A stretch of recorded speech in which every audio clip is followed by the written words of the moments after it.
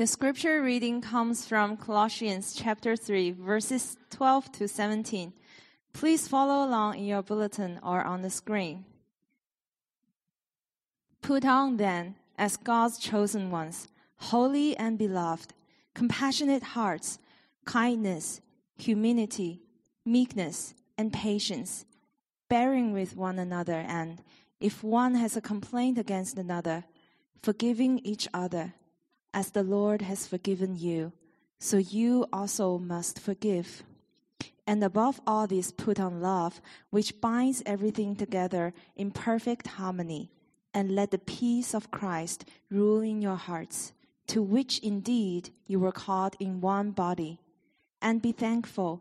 Let the word of Christ dwell in you richly, teaching and admonishing one another in all wisdom, singing psalms and hymns and spiritual songs with thankfulness in your hearts to God.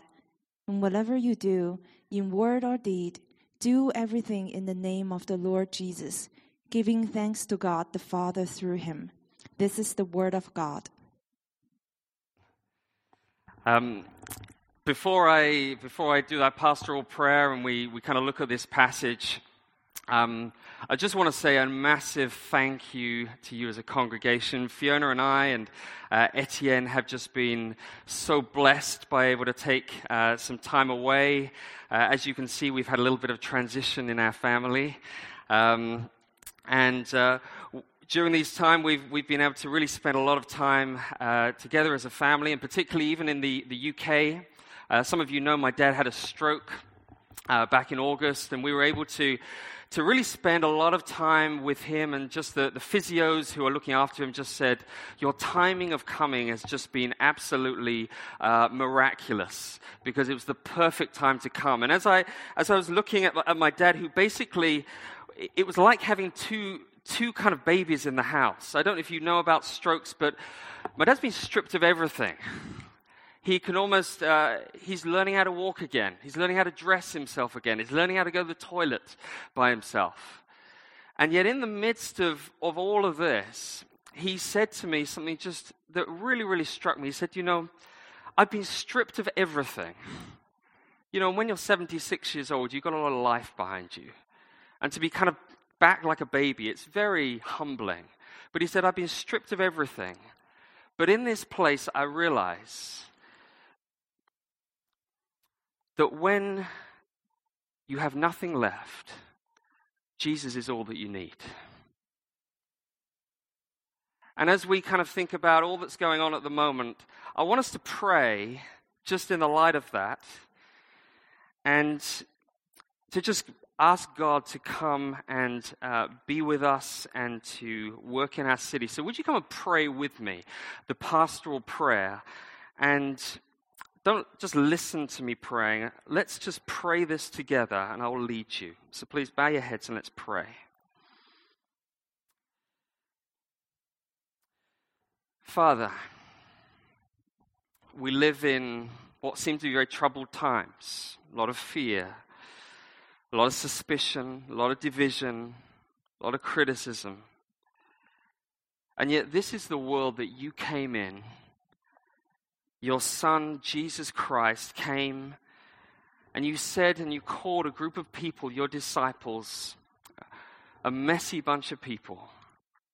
And you said, my peace I give to you. I don't give as the world gives. I give as I give. And Father, you gave Jesus to be our Prince of Peace.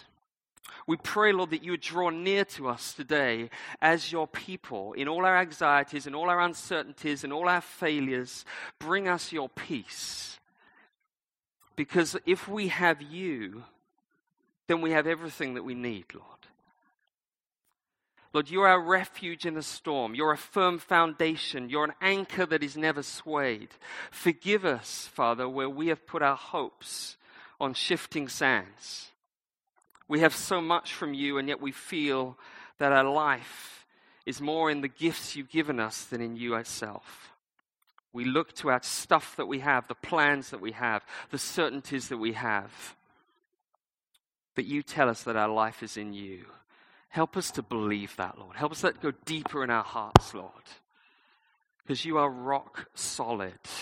Teach us to trust you, the one who's the never-failing rock of ages. Drive the gospel deeper into our hearts, so that even if everything is stripped away from us and our city and all these other things, if we have you, we have everything that we need. Lord, we just continue to pray for Wuhan and for all those who are affected there by the virus. We pray for our brothers and sisters, particularly in that province. Lord, I pray that you would be their confidence at this time, that they would know that their lives are utterly in your hands, and they are immortal until you decide it is their time to go. May they mirror your sacrificial love for the people there by not running away from people, but running towards them with your love. Protect them, we pray, and even in this terrible situation, would you use it for good? Would you draw people to yourself through this? We pray for the medical workers. We pray for the government officials. We pray for that you protect them. You give them wisdom. You give them grace. You keep their hearts from fear. Just give them wisdom to know how to treat patients and how to deal with the situation wisely, Lord. And we pray, Lord, against fear just further dividing our society. Prince of Peace, would you come? And Lord, we also want to pray, I want to pray for India too at this time, Lord. There's a country with so much beauty, but so much darkness, Lord. Just even this last week with the hostage taking of 20 children, the beating of a man's wife to death, the persecution of believers, the protests over religious freedom. We just pray for our partners in the church in Delhi, for Akshay and Shruti there. We just pray, would you give their church boldness and confidence to witness to you in the midst of all of this situation. Use them to release many from darkness into your light. And Father, finally, we just want to pray also for the students here. Lord, even in the disruption of their classes and kids not being able to go to school, we pray in the midst of this turmoil that they would just have, again, this courage and this confidence that even when it feels like there's so little time and there's so much pressure on, that they can know that you've got this one. That their life, their grades, their future is utterly in your hands, and they can trust you. Thank you that you are our Prince of Peace. You're our Rock of Ages. In Jesus' name. Amen. Great. So if you have your bulletin open, we're going to be looking through at this passage. And we're really following on from the series that we've started, the Watermark Essentials. And if you haven't been here, like me, you can listen back to some of the previous sermons. And we're going through the 3 core values that we have as a church, which are... Very good. Okay, a few of you. Okay. The rest of you can just look on the banner and cheat. But what, as Kevin said earlier, there is a virus which is infecting us. There's a virus which is destroying and devastating relationships, communities, individuals' lives throughout this city. And it's a virus which is more significant than the coronavirus. And that is sin. And as Kevin said earlier, sin is not just what the Bible says, sin is not just doing bad stuff. It's a heart that wants to go our own way, wants to rely on ourselves, wants to live life in our timing, in our way, in the way that we think things should happen, and rejects the way God has designed us and called us into relationship with himself. And we've seen over the last few weeks that in the gospel message, it's not good advice to try and self-cure yourself because the disease is too deadly for your little bit of moral improvement to fix you. But the gospel is this good news that Jesus Christ, he lived the life that you and I couldn't live, free from this virus. And he died the death that you and I should have died, so that we could have this restored, healed relationship with him and with each other. And as we believe and trust in this gospel message in Christ, that gospel then is not just the entrance point into the community of faith, it's also the power to transform our lives. And that's what we've been looking at. And the power to make us more and more like Jesus. And so I want to show today, we've been looking at gospel, how that gospel message then flows into our life as a church in the community. So I'm going to look at 3 things, okay? It's a classic sermon with 3 points. So you're not going to be too confused. The first one, a chosen people formed by the gospel, a messy people, a sinful people changed by the gospel, and then a word-filled people speaking the gospel. Okay? So have your passage open, and we're going to have a look through. So a chosen people. Just some background. The book of Colossians is written by Paul to a small house church in a place in Turkey, which some of us have been very close to, called Colossae. And this church is probably a mix of Jews and non-Jews, Gentiles, in the midst of the pagan Roman Empire. And Paul has spent 3 chapters, as Kevin said last week, telling the Colossians that Jesus is so much better than all the philosophies that are going around. These were philosophies which told you if you just rely on yourself, if you just get a bit of self-improvement, you can make your life a better you. And they had these things that if you're keeping the rules, then you're kind of in the in crowd. And if you're breaking the rules, then you're out. And the Jews had certain rules, like don't eat pork, circumcise, keep the Sabbath. And the non-Jews had certain rules, like eat pork, don't restrict my diet, like don't impose on my freedom, worship all these other gods, don't kind of restrict yourself down to one. The Jewish people had a license to performance of everything that they wanted to do through the rules. Some people wanted to do everything breaking the rules. And the clash of cultures and rules often resulted in division and separation. But Paul has been saying that now in the gospel, Jesus, who's the supreme Lord of all creation, he's the ruler and sustainer of everything, through his death, he has brought together these people who are totally divided, and he's brought them together in one radically different community. Not based on a performance to a whole lot of rules, not based on a license to sin and do whatever you want, but based on the gospel, and this is what we call church. So, if I were to ask you what is church, what would you normally say? Anyone? Sorry. You're whispering very loudly. Sorry? A community of believers?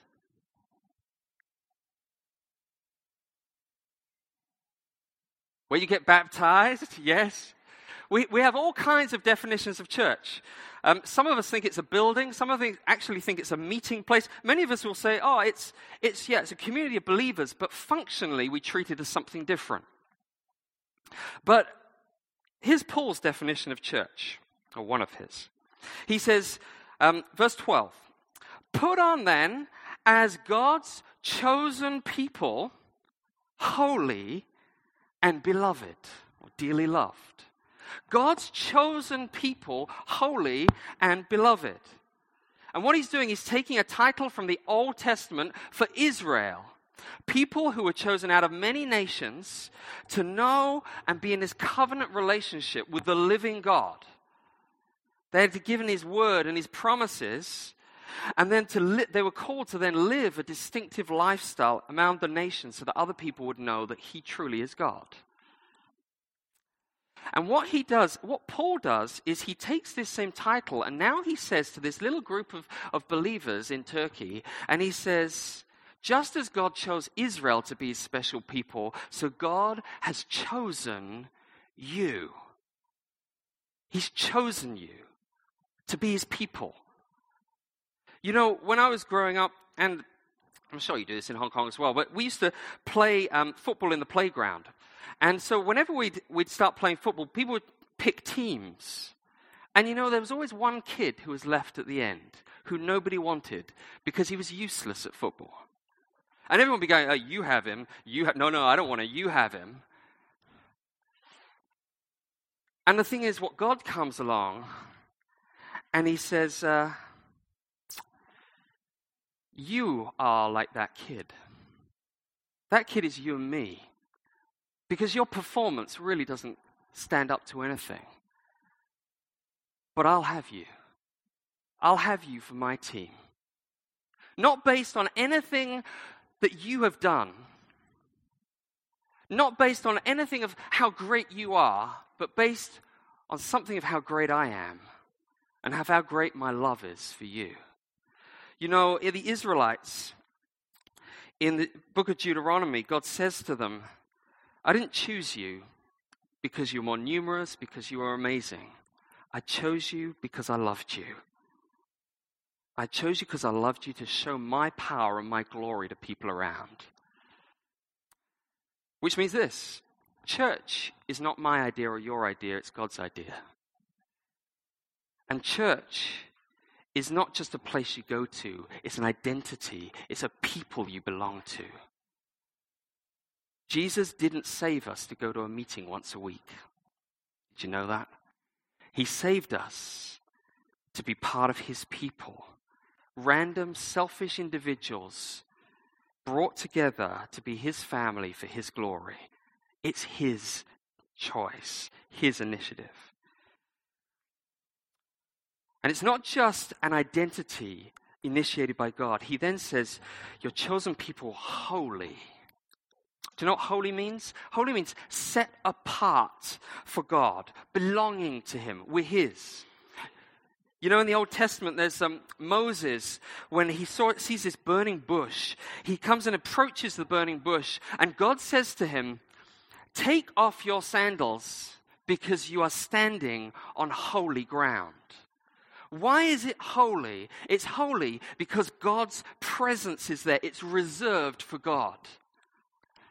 If you are a Christian, you and I are reserved for God. Did you know that? His church is reserved for God. That is an incredible privilege. When I married my wife, I became set apart for her. I'm hers and she's mine.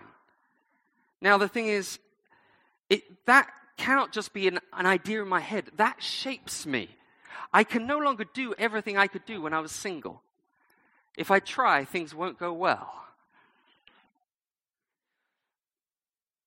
Because I've got a new identity. I'm not my own, Paul says. I was bought at a price. Which, when we're talking about church, means this. If we're holy to God, it means this is God's church. It's not my church. It's not Kevin's church. It's not the elders' church. It's his church. Which means something even more uncomfortable. It means if this is truly his church, then there should always be something in church which will make you uncomfortable. Do you know why? Because if everything's comfortable for a sinful person like me, I've probably made it into my church, not God's church. Right? Because I want to wait it the way I want it, not the way God wants it. And so, we come along on a Sunday morning and we go, oh, I wonder if the sermon's going to be good today. Or you're in your CG and you're like, I just don't click with my CG leader. I think I'd like to go and join another CG. Rather than going, God, this is about you. So how can I worship you and serve you and love the people around me? How can I love even these people I don't always get on with well? Because we're holy people. We belong to him. We're his. We're chosen. And also, thirdly, he says here, we're beloved. We're dearly loved. Do you know Jesus loves this church? Oscar knows it. Just look around you, okay? Look around you at the motley crew that is around you right now. And say to the person next to you, God says you are part of his chosen, holy, dearly loved people.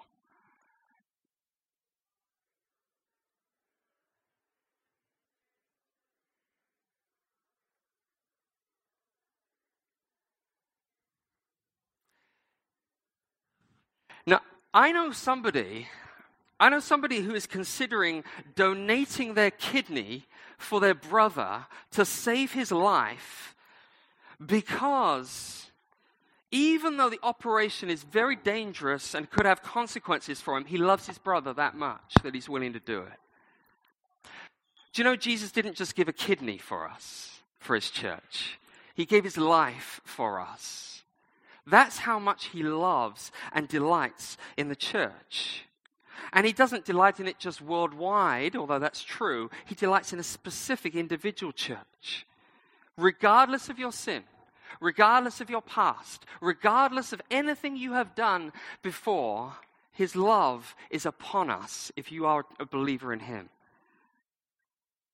He died so that the person sitting next to you could be sitting next to you here right now, because he wanted them in this church. Did you know that? You might not want them in this church. You might be wishing they were in another church.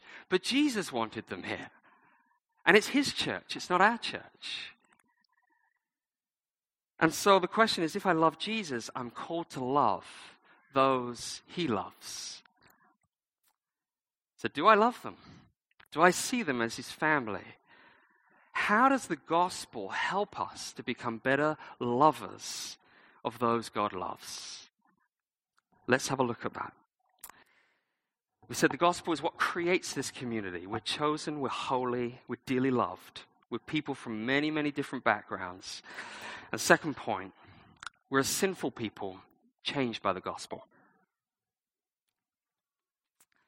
You know, Kevin said last week that it's easy for people to believe we become a Christian through just believing this gospel message, and then we kind of move on to like a whole load of working hard spiritual practices, pray hard, do a lot of good moral behavior. And it's very easy in the same way to do that. When we join the church, we can't join the church through believing the gospel, and then we think that actually we kind of carry on as church through being very moral and good and behaving well. That's why some non-believers have said to me, I don't want to come to church because I'm not good enough. You ever had people say that? Do you know, church should be the very place that messed up people feel most welcome. Right? Why? Well, let's have a look at this. Paul knows this. He says, verse 12, put on then, as God's chosen, holy, and beloved. Put on. You know, when you get up in the morning, you go and look in your wardrobe and you decide what you're going to wear, right? You have to put something on. What Paul is saying is every morning you have to decide what are you going to put on, what attitude you're going to dress yourself in. Am I going to dress myself in what Christ has done for me, my identity in the gospel, or just in my own selfish ways? So he says, put on then. What does he say you got to put on? Compassionate hearts, kindness, humility, meekness, patience, bearing with one another. And if one has a complaint against another, forgiving each other. As the Lord has forgiven you, so also you must forgive. If you have a look at that list of qualities, how many of you would like to have those qualities in your relationships? Okay, good number. Well, just think about it. Why do you need to have compassionate hearts? Because people that you come into, even today, are more broken than you realize. Why do you need kindness? Because there's going to be a whole lot of times when you're tempted to be harsh and judgmental. Why do you need meekness? Because you're going to be tempted to try and push your own way forward all the time. Paul says, bear with one another in love. That means be in the long haul with people. Don't just tolerate them. Keep persevering in loving them. Don't back out. Now, why do you need to command someone to bear with people? Because sometimes people can be unbearable, right? Especially Christians. You see, living out what God has called us to is hard work. It's messy because we're a bunch of sinners. And if you put one sinner and another sinner together in the same room, it's like putting stones together. And you rub them long enough, what do you get? Sparks or fireworks, right? And in one sense, what Paul knows is the reality that actually, if you are in church long enough, there will be conflict. There will be times it rubs up against you. And if you never have conflict in your CGs, your community groups, then that's a clear sign to you that you're simply either not close enough to each other or not honest enough with each other. Because at Watermark, we've really tried to build a stronger sense of community. And I don't know about you, but community is such a blessing to us. Like, while we've been away, you guys have been amazing. But there is a danger for us, and the danger is that we surround ourselves with people we like and people who are like us, and we call it Christian community. Church the way we want it. You know, you go to community lunch, and who do you sit with? You just sit with the people who are just like you. But you have to think what Paul is saying. Has that displayed the gospel where Jew and non-Jew, where rich and poor, where single and married are brought together in Jesus? I might want to put to you that maybe that isn't gospel-created community. Sometimes we may be creating our own community and just avoiding the rub, the awkwardness, the challenge of Christ-centered community. Because we're a bunch of sinners. But God's chosen people, if I left you with that would just depress you. But God's chosen people are his means to take the gospel deeper into your heart. Tim Keller, and I know we've said this a number of times, but I think it's just helpful, summarizes the gospel as, you're more sinful than you dare believe, and you're more loved than you dare hope. Right? The gospel tells us that we're sinners in need of grace. But actually, I think in practice, most of us don't really think we're that sinful. Or we actually don't really believe that other people in the church are that sinful until you experience it. Until you experience something of the difference of them. And it brings out your own sin. And sometimes it's not even their own sin, it's sometimes the fact that they're just different from you. But you see, your heart gets exposed. You know, I don't think I'm that judgmental. But I was once asked to usher at a wedding of some Nigerian Christian friends of a friend who had very little money. And so I agreed to help out. And so the wedding was 11. I arrived at 10. There was no one. 10:15, 10:30, 10:45, 10:50. No one turned up. About 10:50, the groom arrived. And then there's kind of this slow trickle of people suddenly started arriving. About 11:15, things started kicking off a little bit. So I decided to go down 5 minutes down the road to the reception venue just to see what was going on. I walked into the hall. There was nothing. There were tables just kind of up at the side, and there was no one. And I thought, man, the reception's starting in like an hour. And so I just started taking down the tables, putting up the tables, and started putting them out. And then at about 12 o'clock, some ladies came in. And they came in with food, and they came in with some tablecloths. And I thought, great, now they're going to kind of come and help. So they put everything down on the table, and then they started doing their hair for the next half an hour. And so I'm taking everything. There's 150 people at this. I'm taking all the cutlery around. I'm putting it all up on there. And people are going, okay, they're coming in like 5 minutes. And I'm rushing to and fro. And I ask one of them, hey, could you help me? And she kind of takes down one plate, puts one plate down, and carries on doing her hair. And while I'm doing this, I get to the end of it. And finally, I just put down the last, kind of set the last table. And then the bride and groom and the other people walked in. And here I am, like, collapsed on the floor, and everyone else is happy. But I was furious. Someone said to me, oh, thank you very much for helping. And I'm like, that's not what I need. And you see, in my heart, I was judging, and I'm just being honest, I was judging every Nigerian at that point.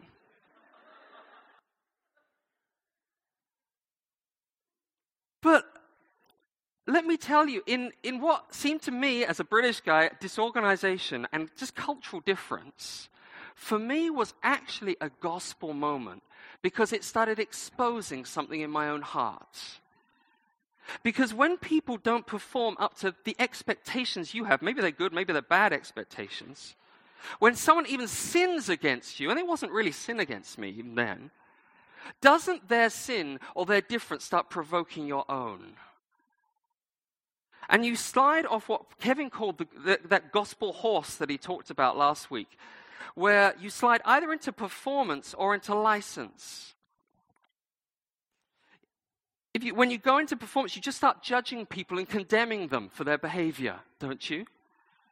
Telling everyone else about them. Or then we slide the other way, justifying the reason why I'm angry because it's righteous anger. Don't we?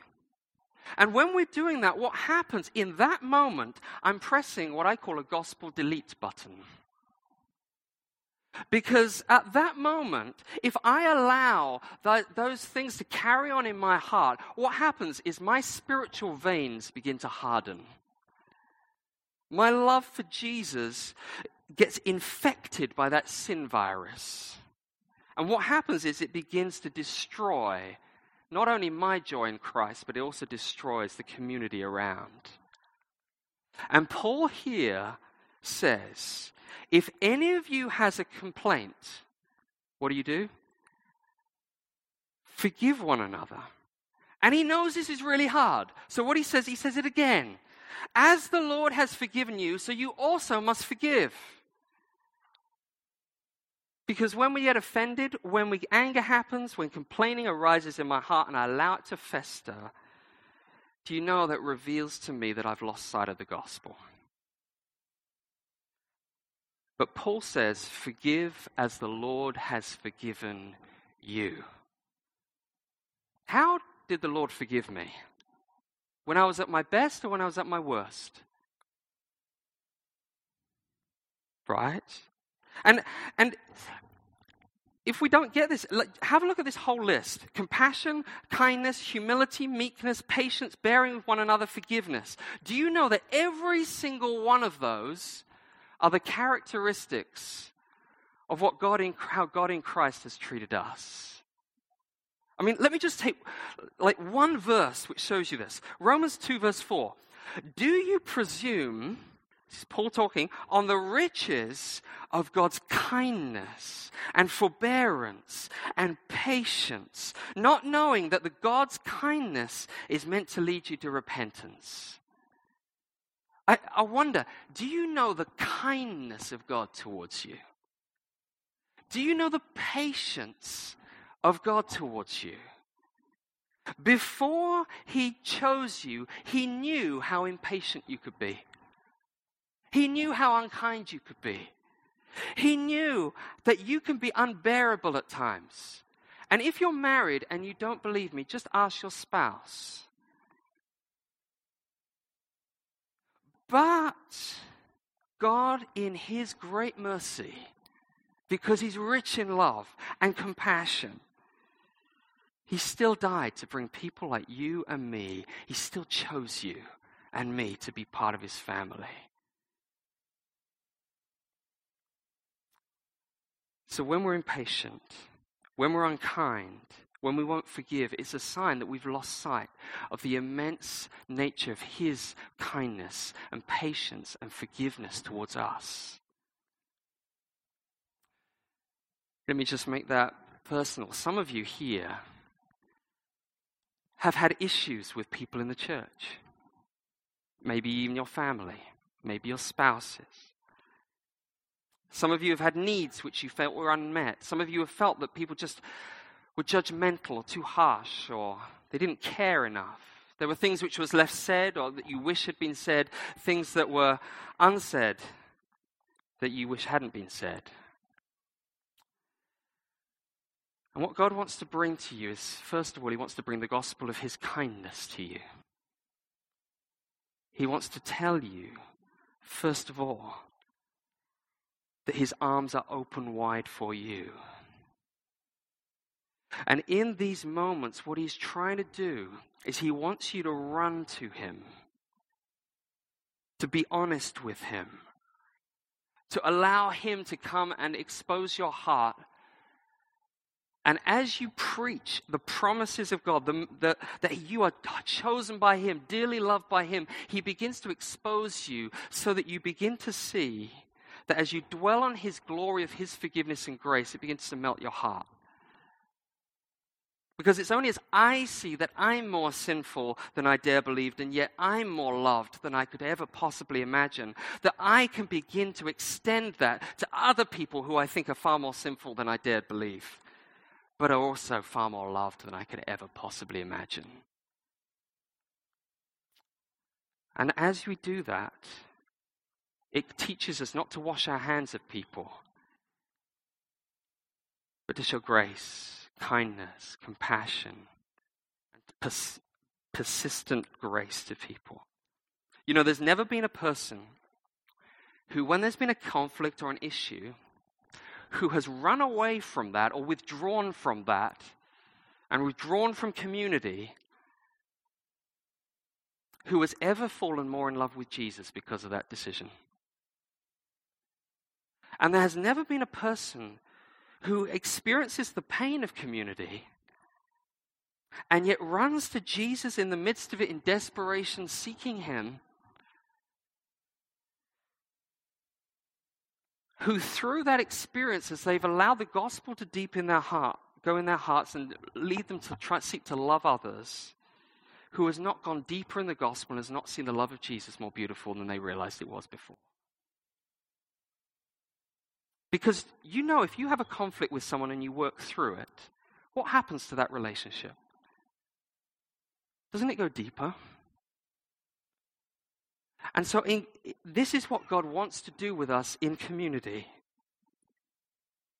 He wants to both take his love deeper into us through each other, through our messiness, to show you his grace in multicolor, and then to share that with each other. But how does that not lead us to what we called license to sin before? Like, you know, someone comes to you and says, hey, I didn't tell you I wasn't turning up to help with kids ministry today because I thought you could learn patience.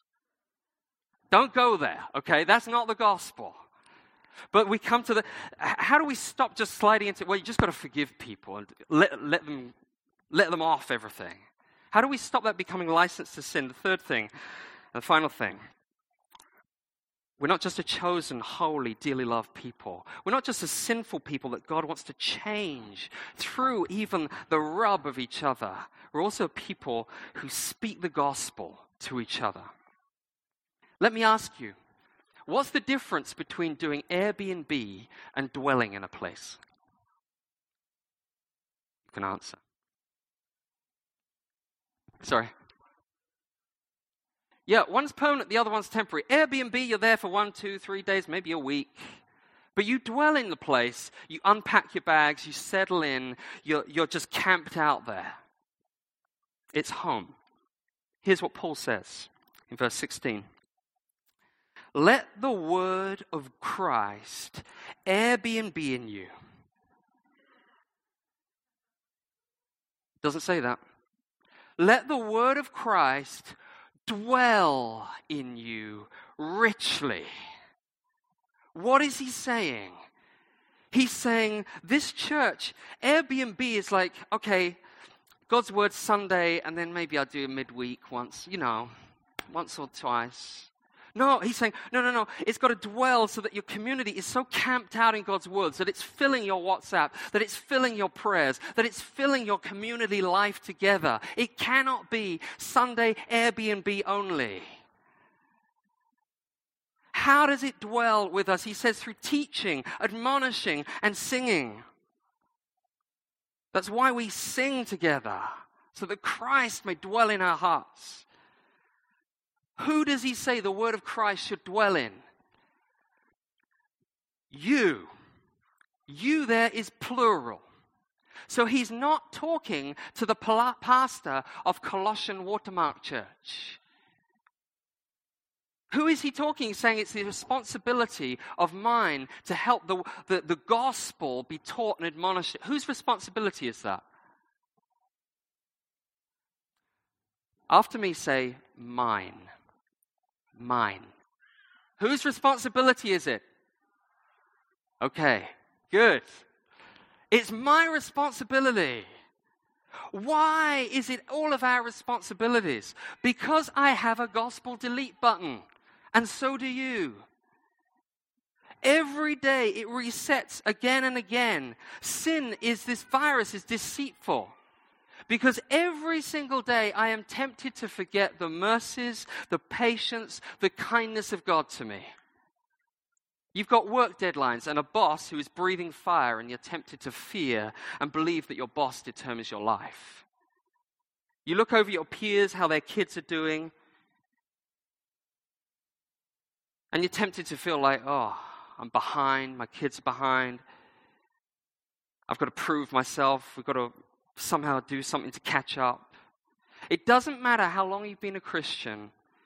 Today, tomorrow, and every day this week, there's going to be moments which are going to come, and the gospel in those moments flies out of the window, and fear flies in, unforgiveness flies in, anger flies in, insecurity flies in, unforgiveness flies in, and the heart can begin to harden. And do you know what? I lose joy, I lose peace, I lose confidence in Christ. And what do I need?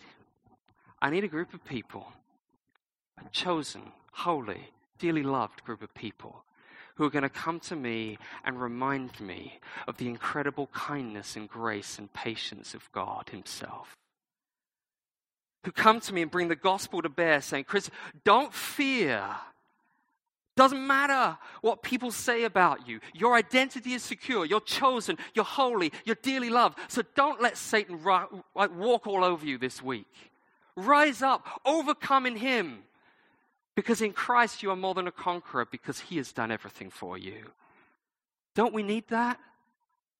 So let me ask you, who are you doing that with? Who are you encouraging in the gospel daily?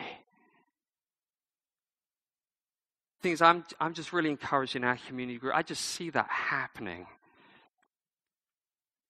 in just so many different ways, and I want to encourage us as a church just to keep going with that. Do you know who you are called to gospel, to bring the gospel to bear?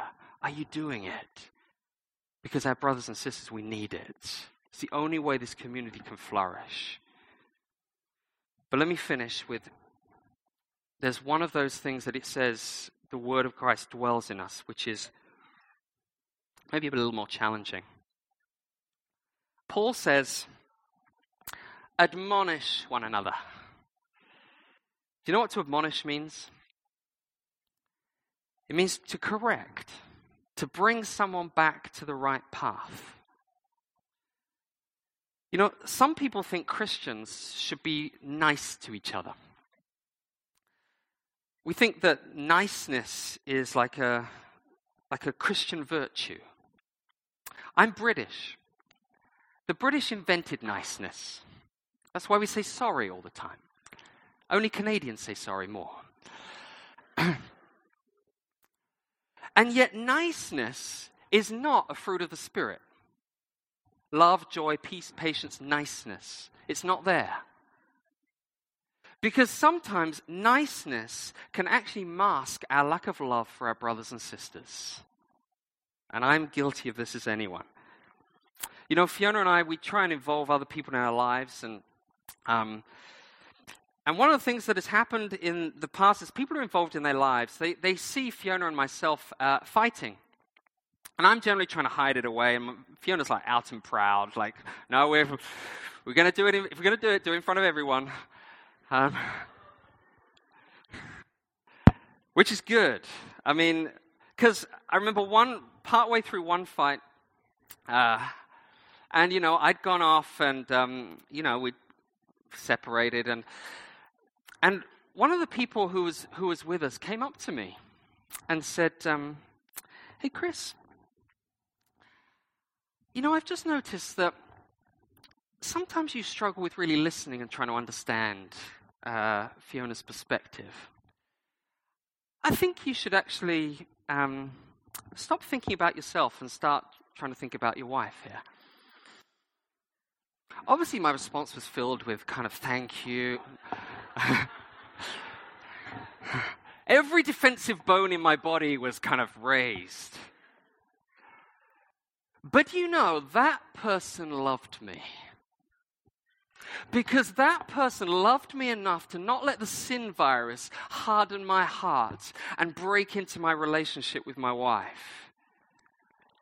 And as I went away and thought about it, I realized she had loved me more than all the people who stayed silent about my sin. And that caused me to turn back to Jesus and say, God, forgive me. And as I saw that I'm more sinful than I realized, I also realized, but God still loves me. He still accepts me. And as I could go and apologize to my wife, do you see, the gospel had begun to go work deeper in my heart and actually work deeper into our relationship. You see, he agrees. You see, this is what it is to be church. Some of us here, we need to repent of our niceness. We need to repent that we've not allowed the gospel to give us courage in a loving relationship. And I'm not talking about being harsh. I'm talking about being kind. But we need to have people that love us enough to bear with us and forgive us, to keep sharing the gospel with us, to admonish one another without it being harsh, without it being judgmental. And this is the community that Jesus died for. That is more precious than 1,000 of the greatest sermons you could ever listen to. This is the church Jesus died for. A sinful, messy bunch of people, but who through his power and his power alone can begin to change. And we are instruments in each other's lives to enable that to happen. And Jesus gets the glory because nobody's going to look at us and say, wow, you are amazing. But they'll look at him and say, Jesus, it says here, whatever you do in word or do, everything in the name of the Lord Jesus, giving thanks to God the Father through him. That's what church is about. The glory of God through a broken, messy people like us. Let's just pray.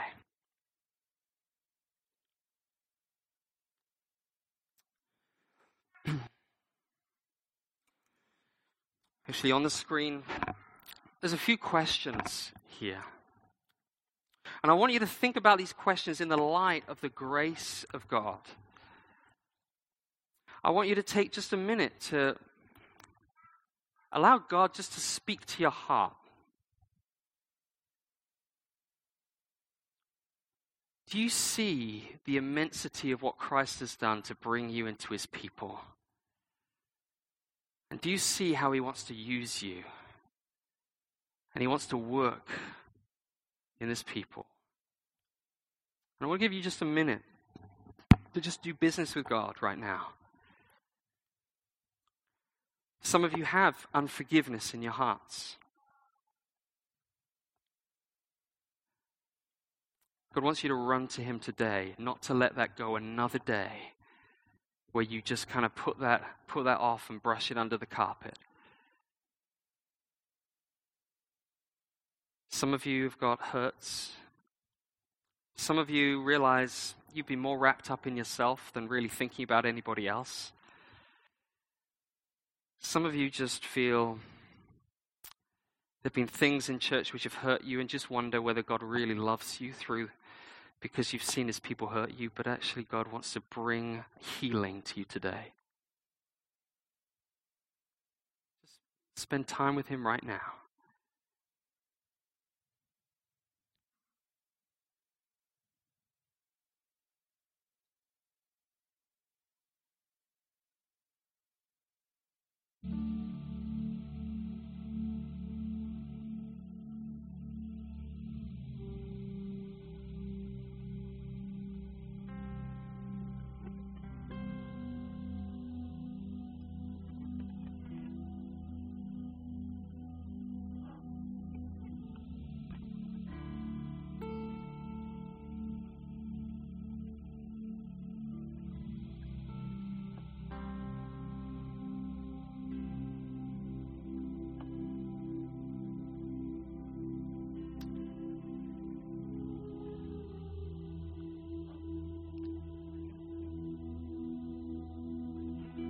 Father, I just want to thank you.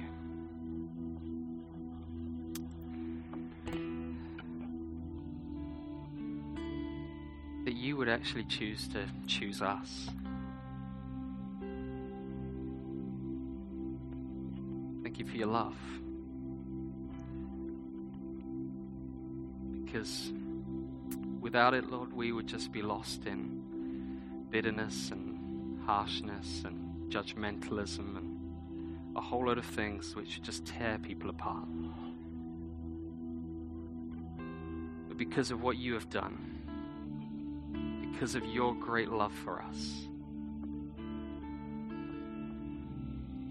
we are not consumed, but you bring us the power to change, the power to live life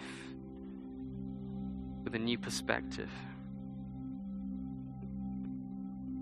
I pray, Father, for those of us who actually struggle with what it really means to be this people. We struggle with the people in our community groups. We struggle with things not being the way we want them to be. I pray, come and minister and show, Lord, that you are everything that we need. Pray for those of us, Lord, we're sometimes cowardly. When we see things in other people's lives, we either respond with harshness or respond with silence.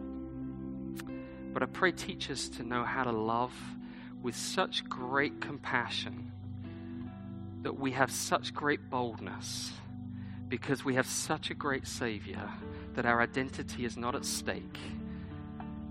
When we come and share just how to point each other back to you, make us a people who are willing to be courageous with the gospel. Give us your power. Work in this church, Father, that your name might be glorified. Thank you for your goodness. In Jesus' name, amen.